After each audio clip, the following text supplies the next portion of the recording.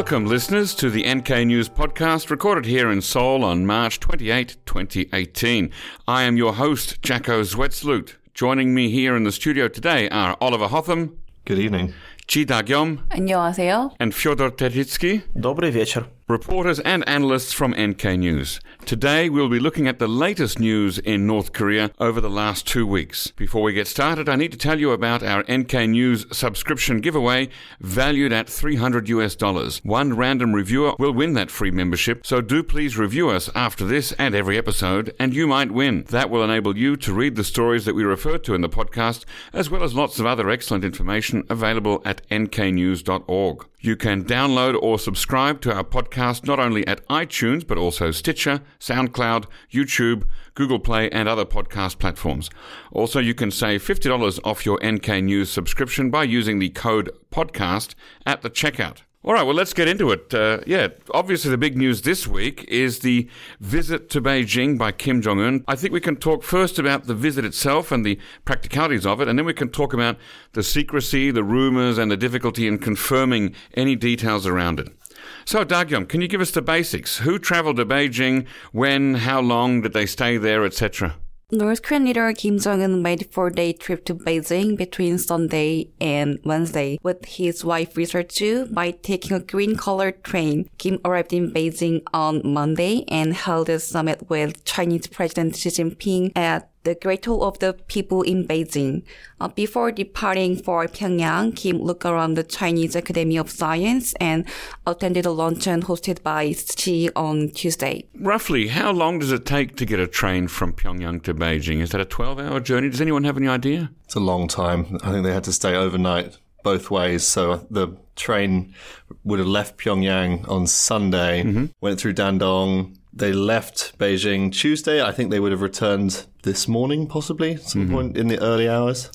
Is it safe to assume that a VIP travelling on a special train like this wouldn't have any long delays at stations? I think it's safe to say if that VIP is Kim Jong-un making his first visit abroad to China, I think the Chinese can probably accommodate. So it's as fast as any rail journey could ever be between Pyongyang and Beijing, then, isn't it? I can't imagine there was a hold-up in duty-free on the border. Yeah, unless he wanted some cigarettes or tobacco. Yeah. So now, was this, as far as we know, Da-gyom, the first meeting between Xi Jinping and Kim Jong-un? Yeah. Okay, so it's never happened before.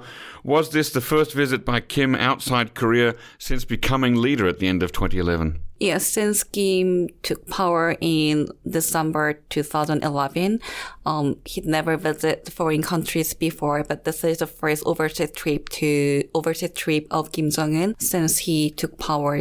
As far as I know, the first head of state that he's ever met. So pretty substantial, given that he's supposed to meet Moon Jae-in in next month, and then possibly Trump by May was the phrase that the South Koreans used. So the South Koreans might be a little bit annoyed about that they didn't manage to get that coup, being the first head of state that Kim Jong-un met. But you say it's the first head of state that he met outside North Korea. Does it also, did he meet anyone inside North Korea as far as we know? He did not. He did not. Okay.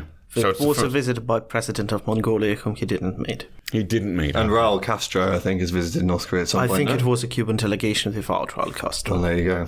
I guess the next question to ask is, why do people think that Kim made this journey and had this meeting at this time? The logical explanation would be because he has 2 more summits to go, and he wanted to meet Xi Jinping, or Xi Jinping wanted to meet him, or both, before it actually happens. Okay, but why? Why meet them before the other summits? Symbolically important. It will be recorded in history. The first foreign country Kim Jong-un has ever visited is China. Is that because of the alliance? Is that why it's symbolically important? Because of the alliance, but I say more because of a trade. Because China controls 92.5% of foreign trade of North Korea, which makes it by far the most important country for the DPRK. And also given that, as you pointed out, Fyodor, during Kim Jong-il's visits to China before his death, relations between the two countries were actually quite good. And relations between North Korea and China in the last couple of years, particularly last year, have been pretty bad. I'd say one of their worst in recent history, at least, with rocket tests and nuclear tests and China supporting these increasingly strong sanctions. I think they needed to have a little reaffirm the old lips and teeth. When and how many visits did Kim Jong-il make to China? Kim Jong-il visited China 7 times. The last visit of Kim Jong-il to Beijing took place in May 2011 before his death. The interesting part is Kim Jong-il also made visit just before Inter-Korean Summit happens in 2000. So there is quite a similarity between Kim Jong-il's visit to Beijing and Kim Jong-il's one in the past. Yes, and it's also interesting, isn't it, that Kim Jong-il was sort of effectively, not formally, but effectively leader of North Korea for 6 years before his first visit to China in 2000. And now we have Kim Jong-un being leader for 6 years. Both leaders took some time to either consolidate or to take care of domestic issues for a number of years before deciding to go overseas on a foreign trip. Can we say that? Yes and no. I'd say that if you look at Kim Jong-il's visit in 2000, it was mostly for reasons the country was devastated by famine, and Chinese wanted to show him that Chairman Kim perhaps like the way we do things is better, especially in 2001 when they took him to Shanghai, and he was similarly impressed, and 2002 was probably the most reformist year during entire Kim Jong-il tenure. We got Kimgan tourism, we got Kaesong tourism, we got Kaesong industrial complex, and we got July 1st measures when he effectively legalized marketplace, and then we got this nearly insane project to turn Sinuiju into something like Macau. And now the major reason are the upcoming summits and the general atmosphere that there is a chance that Donald Trump may use force against North Korea. Also that North Korea has completed its nuclear program, right? Well, has it? So it claims. That now it wants to project itself on the world stage. It's had all these years of focusing almost entirely on the rocket program and the missile testing and blah, blah, blah. And now Kim Jong-un is kind of stepping out, saying he's this global diplomat. You know, he met with South Korean officials. He's going to meet with Moon. He's going to meet with the US president, the first North Korean leader in history to do that. I think he likes kind of swanning around, meeting dignitaries and going to these kind of these pictures we saw of these grand sort of banquets and things like that. So you think we can expect more of this? Well, they've said that there's going to be more of them. I mean, in the Chinese state media reports, they said there was going to be a lot more meetings between North Koreans and Chinese officials, and there's talk of a trilateral summit between North Korea, South Korea and the US. So I think we probably will see a lot more of that. Now, the fact that he went by train, can we assume from this that, like his father, he's probably not keen on flying? No. Absolutely no. Takyam probably can add something, but he was taking planes. He was basically receiving some education as piloting planes. It was shown in Rodon Shinbun. In the past, Korea Central Television, which is North's state broadcaster, aired a video of Kim Jong-un steering plane by himself. So that proved that Kim Jong-un is different from his father, Kim Jong-il. I don't believe that Kim Jong-un is afraid of taking a plane while visiting foreign country. He also has quite a swanky private jet that he likes to sit around on, smoking and things like that. And there were pictures of him inside this jet flying. Yeah. So the North Korean equivalent of Air Force One, then? I don't think you can smoke on Air Force One. Well, okay, now last year when I went to North Korea at the time of the marathon in April, it was a normal commercial Air Koryo jet. And I recall seeing a lot of men, including men in pilots and captains' uniforms, but other men heading towards the back behind a curtain where they smoked cigarettes before going back up the front again. So it seems to be quite the norm, at least from my limited experience. It's not abnormal to smoke cigarettes in North Korean planes, whether they're private jets or not. And I don't think it's abnormal for North Koreans to smoke generally, although they have officially claimed that no women smoke. Smoking is a huge problem in the country. In WHO statistics, they said, I think that something like that 50% of men smoked, which is roughly consistent with the rest of East Asia. They also said no women smoked, which is quite interesting. Okay, let's bring it back to this visit to Beijing. You said, Dagyam, that his wife, that Kim Jong-un's wife, Ri Sol-ju, was with him. Were there any other high figures with him? There were a lot of senior officials while Kim Jong-un visited Beijing. Notably, chairman of the Foreign Affairs Committee of the DPRK Supreme People's Assembly, Ri Su-yong, DPRK Foreign Minister Ri Yong-ho attended the summit between Xi Jinping and Kim Jong-un, along with Vice Chairman of the Central Committee of the Workers' Party of Korea, Kim Yong-chol. Kim Yong-chol also visited South Korea and met President Moon Jae-in in February. Yeah, that's notable. Yes. And other officials, including Cho Yong-won, also accompanied Kim Jong-un. Yeah, Cho Yong-won's position was Vice Department Director of Central Committee of Workers' Party of Korea, and Cho Yong-won usually accompanied Kim Jong-un's side inspections. So some senior party-to-party level connections, and also some ministerial position. Well, a ministerial position, right? The foreign minister. But no sister. That's interesting, isn't it? It's speculative, but can we deduce anything from that? Well, a lot of people were saying that given that she was the one that went to the south, that if there was going to be some kind of diplomatic meeting, maybe she would go ahead of her brother, preparatory type thing. But no, she seems to have stayed home for now. Has the KCNA or Korean Central Television said anything about this trip yet? Yes. Okay, well, what have they told us? Oh, well, they just, the Pink Lady came out and she sat there and just read the KCNA report about what happened. And that was about it. They didn't broadcast any imagery on the TV, although there was plenty in the Rodong Shinmun and from KCNA. So the Rodong Shinmun was fast in this case to get out the pictures. Yes. But the television was not. We published a special 8-page edition. Wow. Normally it's 6, but now it's 8, with 7 pages of it being dedicated to the visit. And there are some small abnormalities in reporting. First, they used grammatical forms of respect to Xi Jinping, not always, but occasionally. I personally remember this being done to Mao Zedong before, especially when he died. Normally, although these are reserved only for the 3 Kims. And second, for some reason, they didn't call Kim Jong-un Supreme Commander even a single time. It's normally they call him Chairman of the Party, Chairman of the State Affairs Commission, Supreme Commander of the Korean People's Army, and today Supreme Commander was omitted for some reason. There must be some significance because you can't just alter the latest title on your own, so it's not an initiative for some kind of a journalist. But if there is something to this, maybe we want to mirror some of Xi Jinping positions, who knows? He'll probably learn not anytime soon. Okay. Well, now let's talk about sort of the secrecy and the rumours surrounding the trip. For a couple of days there, it literally was just rumours. Fyodor's already mentioned that many people speculated who was there. Would it be Kim Jong-nam? Would it be Kim Yo-jong? Would it be the two of them? Was it Kim Jong-un? And the Twitterverse veritably exploded with people saying, oh, it can't be Kim, or yes, it must be Kim, or no, it isn't. Where did we first get the first official confirmation about this trip? We heard that the Chinese state media was going to announce something at 9 a.m. And then the KCNA wire broke the reports at about 15 minutes before that. Oh, they showed up. They preempted Xinhua, which obviously caused a bit of a panic. Because, in China, or?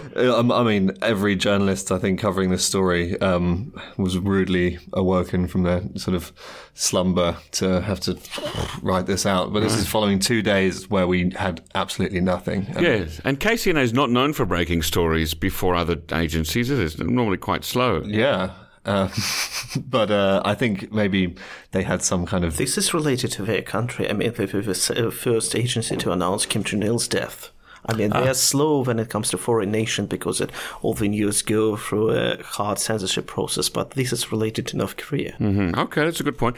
But so by the time the message came out through KCNA this morning, and then a little bit later from Xinhua, Kim Jong-un and his entourage were well and truly back in North Korea, am I right? Yes, I think that's fair to say. Is that so? Do you think is there a security issue around that? Is that why they kept it mum for so long?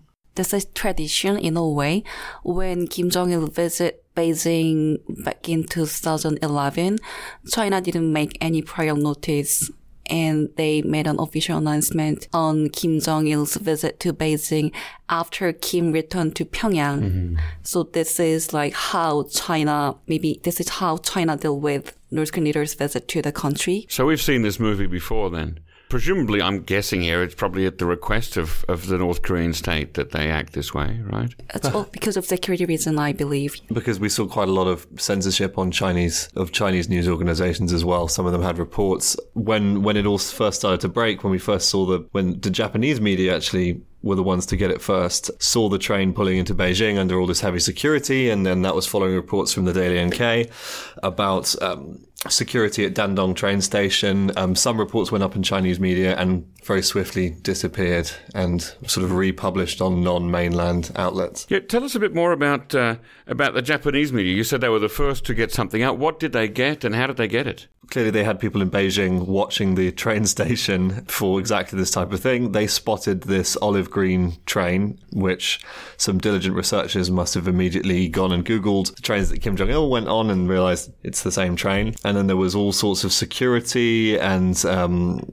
kind of mystery in Beijing and all along the whole train route as well, in Dandong as well. So that's when we started to hear reports of that. Bits coming out from Twitter of there was footage of a motorcade in central Beijing. Then the sort of rumour mill started and it went on for a very long day yesterday. Yes. Now, the Japanese media, sort of in general, have developed quite a reputation over the years for having somebody staking out the Beijing airport and the Beijing station pretty much all the time, don't they? They do. North Korea coverage is often better than South Korean North Korea coverage. You mean Japanese coverage of North Korea? Yeah. Yes. Yeah. Why the interest? I think there's a lot of public interest in Japan about North Korea, possibly more than there is in South Korea. The Japanese, I guess, can see it with a little bit more distance. And then there was also the abduction case, of course, which has got a lot of Japanese people interested in North Korea as well. Also, it's a funny, strange former colony of yours run by a dictator which lives in poverty. So I guess it's like Zimbabwe to British people. That's an interesting analogy. So saying that North Korea to Japan is as Zimbabwe to Britain. A very interesting analogy. Let's leave that hanging there for a moment. Now, the South Korean government was apparently unable to or unwilling to confirm anything for 2 days. Do you believe that President Moon knew about the trip beforehand? When we first asked Blue House to confirm the news, they said, we are trying to confirm the news through various diplomatic channels and we have nothing to comment on it. So they had remained silent for 2 days. Actually, Blue House told reporter today that Chinese government will make an announcement on Kim Jong-un's visit to Beijing. So it acknowledged that there has been communications between the Chinese government and South Korean government about Kim Jong-un's visit to Beijing. And later in the day, Blue House told local media that Chinese government notified Seoul of Kim Jong-un's visit to Beijing in advance. We haven't been able to figure when Beijing actually shared information on Kim Jong-un's visit to Beijing, maybe 1 or 2 days before, or maybe 1 day before. Okay, so we do have some signs that there was a tip-off there. But is there any indication that North Korea gave any information to the Blue House or to the South Korean side, either through the hotline or through the previous meeting of high-level officials or anything? I mean, there's no way of knowing. And what kind of breaks with the precedent of the Kim Jong-il visits is that before all of those, the South Korean media got tipped off by the National Intelligence Service in the South. So the NIS knew and told reporters that this was happening, and this time that just didn't happen. The NIS said, no comment. So maybe they were left out of the loop. Or could it just be that the NIS were playing dumb? That they'd been instructed not to... Why?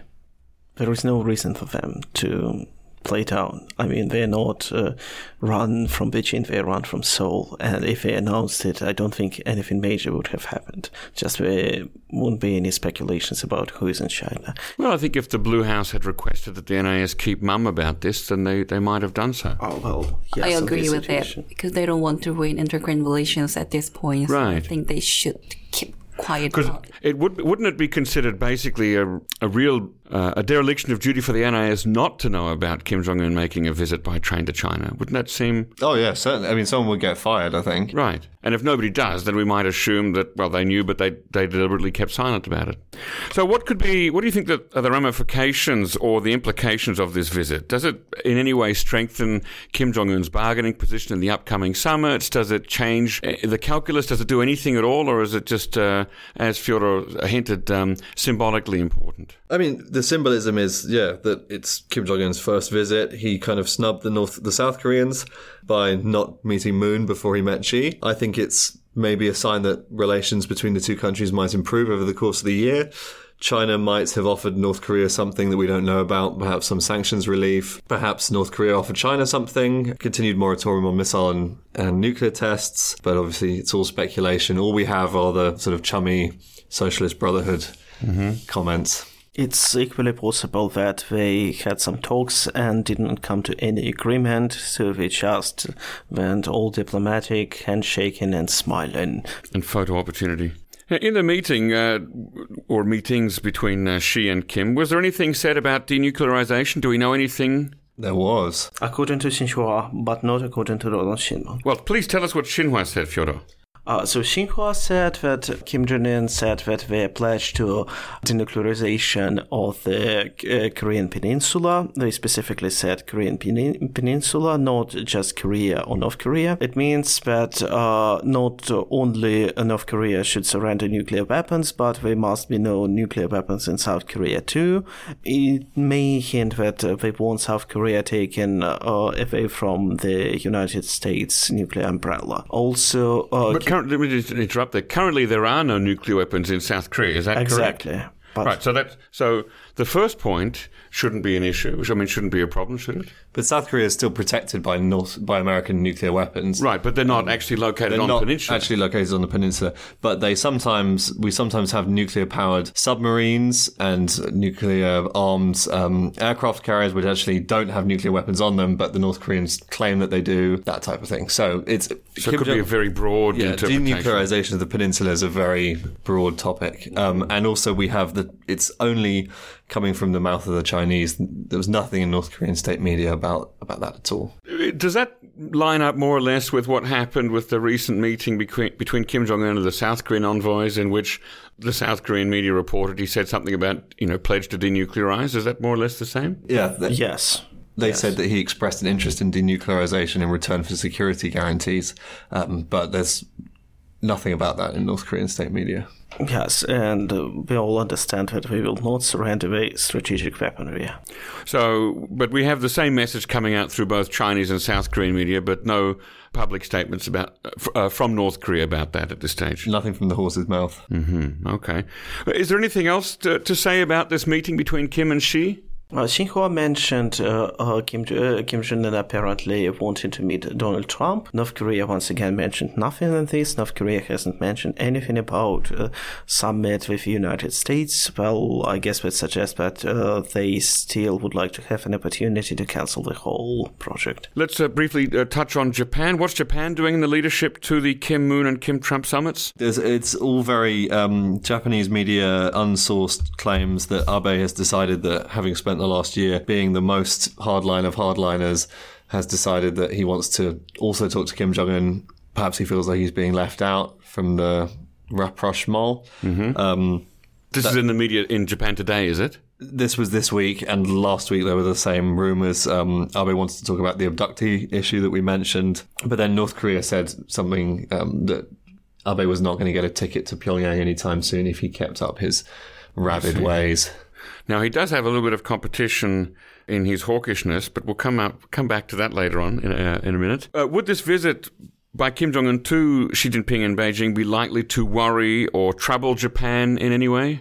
I think all inter-Korean stuff probably troubles Japan a little bit because, well, Abe's a hardliner. He doesn't necessarily like the idea of the Koreans inter-Korean talks, and perhaps South Korea becoming too soft on the North when, just about half a year ago we saw North Korean rockets going over Japan. I think Abe would probably like to maintain the maximum pressure line. Right, but a North Korea-China meeting shouldn't be too much of an issue for Abe, should it? I think it's matter for Trump, definitely, but I don't think, definitely, Abe will definitely is concerned about him being isolated in this game, but Japan wasn't really participating in the game to begin with, I'd say. They made some statements, but it's mostly China, both Koreas, and the United States, is it not? Okay. Well, how has President Trump reacted in any way to this meeting between Kim and Xi? Not yet, I think, but we have to monitor his Twitter closely. I think it's coming soon. Okay.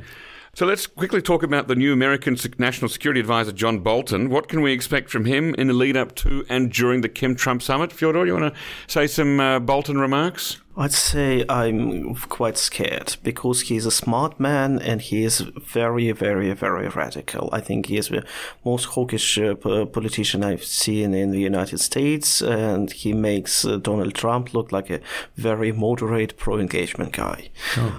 So basically he advocates a summit as a form of ultimatum in form of surrender nuclear weapons or die.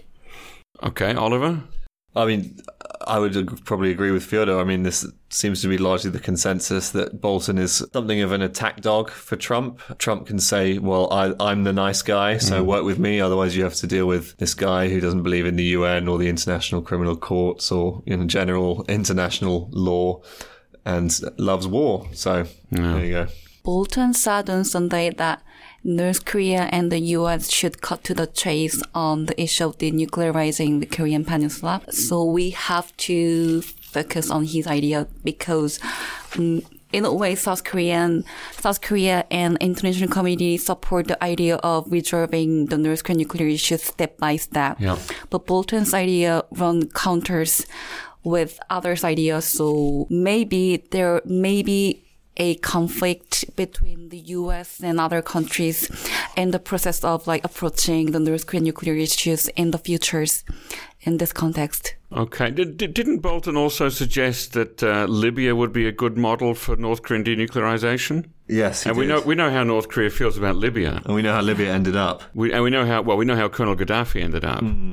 North and South Korea will have another high-level inter-Korean meeting in Panmunjom tomorrow to discuss upcoming inter-Korean summit and practical measures and other issues. So we have to keep an eye on the issues. Is there any chance that any of the high-level officials who are with Kim Jong-un on his trip to Beijing will take part in that meeting tomorrow with South Korean officials? Does that seem likely? Ri Sung-gun is chief delegate, but we don't know about the rest of the group yet. So I think we have to wait and see. Yeah. We also have much more fun. We have K-pop in Pyongyang over the weekend. We have this weekend. On Sunday and Tuesday, I think, are the concerts. Yeah. We've got one concert, which is going to be just South Koreans performing in Pyongyang. Old South Korean pop singers and Red Velvet, the K-pop group. Jo Young-pil, I believe. He's been to North Korea before, hasn't he, in the early 2000s? Yeah, he staged a solo concert in 2005, which is the last concert staged by a South Korean singer. Okay, that's a good, interesting point. Now, I did see somewhere in the media this week that Psy specifically was rejected by Hyun Sung-wol. I mean, I think you just have to look at Psy, and understand why his performance might not be appropriate for a North Korean audience. Then again, Red Velvet, are fairly racy, but I think Psy as a symbol of kind of raw South Korean capitalism and decadence is probably a little bit too much. But then again, he did sing that song about killing Yankees a few years ago. I'm thinking specifically about that. I thought that maybe North Korea would smile upon that song, which I'm sure Psy wouldn't sing it anymore. Though he's publicly apologised for it. He got in trouble for that one. It's out of his repertoire now, I think. Yeah. Maybe the encore of the set list. All right, well, let's finish up this episode by talking about silly stories about North Korea that have appeared in the mainstream media in the last couple of weeks. There were some insane stories from Russian tabloids, probably plagiarized from British tabloids. The first one, that the ultimate goal of the North Korean nuclear program is to strike at a planet called Nibiru, which is an extraterrestrial entity which is going to collide with Earth. And second one was that... You'll find a number of books about Nibiru on Amazon.com by the author Zachariah Sitchin. Why do I know these things? I don't know. Keep going, Fyodor. Yes, and the second one was that VTPRK is planning to strike a secret alliance with the ISIS, which is insane. Because, wait, say that again? If the DPRK wants to strike a secret alliance with the Islamic State. Which currently has no location. Yes, there are two problems. Like, first, the Islamic State no longer really exists. And second, that it was always presented in the DPRK media as an extremely malevolent terrorist organization. And I say, this is one day where I say, yes, Rodon Shinmun just nailed it. I mean, maybe giving too much credence to this, but ISIS is currently fighting Syria, the Syrian government, which is one of North Korea's oldest friends. Right. So Okay. Now, I believe you've got a very wacky story for us this week, Oliver. I don't think it's wacky. I think it's very interesting, and perhaps you should take off your skeptic hat, Jacko. I need to take another look at it. So, please tell us about it. Well, apparently there's this man called Noah, and the Daily Express, one of Britain's finest newspapers, has reported that this time traveller from 2030... Okay. And he's described the future of North Korea and despot leader Kim Jong-un. He said that essentially in 12 years, Korea is going to be reunified following a war with Trump. So there's that. His name is Noah. His face is actually blurred out, which you'd think that... Noah, the time traveller's face is blurred out. Yes, the time traveller's face is blurred out, which you'd think if he wanted to deliver this news to the world, he would be a little bit less secretive about it. Well, I'd better renew my subscription to the Daily Mirror. Express. The Daily Express, so I can keep up. Is there a difference? My grandmother reads the Daily Mirror. I will not have anyone slandering it. I do apologise to your grandmother and all of the readers of the Daily Mirror. Thank you once again to Dagyom, Fyodor and Oliver for coming on the NK News podcast and telling us all about the latest news from North Korea. Don't forget, you can listen to all of our shows as well as read full bios and show notes on our website, www.nknews.org. NK News is the leading repository of North Korean research, news and analysis, and we hope to see you there. And you can send feedback, comments, questions or guest suggestions to podcast@nknews.org. Our podcast is produced by Arias Dare and facilitated by Chad O'Carroll and Christina Lee. Lastly, a reminder that one random reviewer on the iTunes app per week will win a free new NK News membership. So please review us after listening and you might win. Also, you can save $50 off your North Korea NK News subscription by using the code PODCAST at the checkout. And listen to us next time.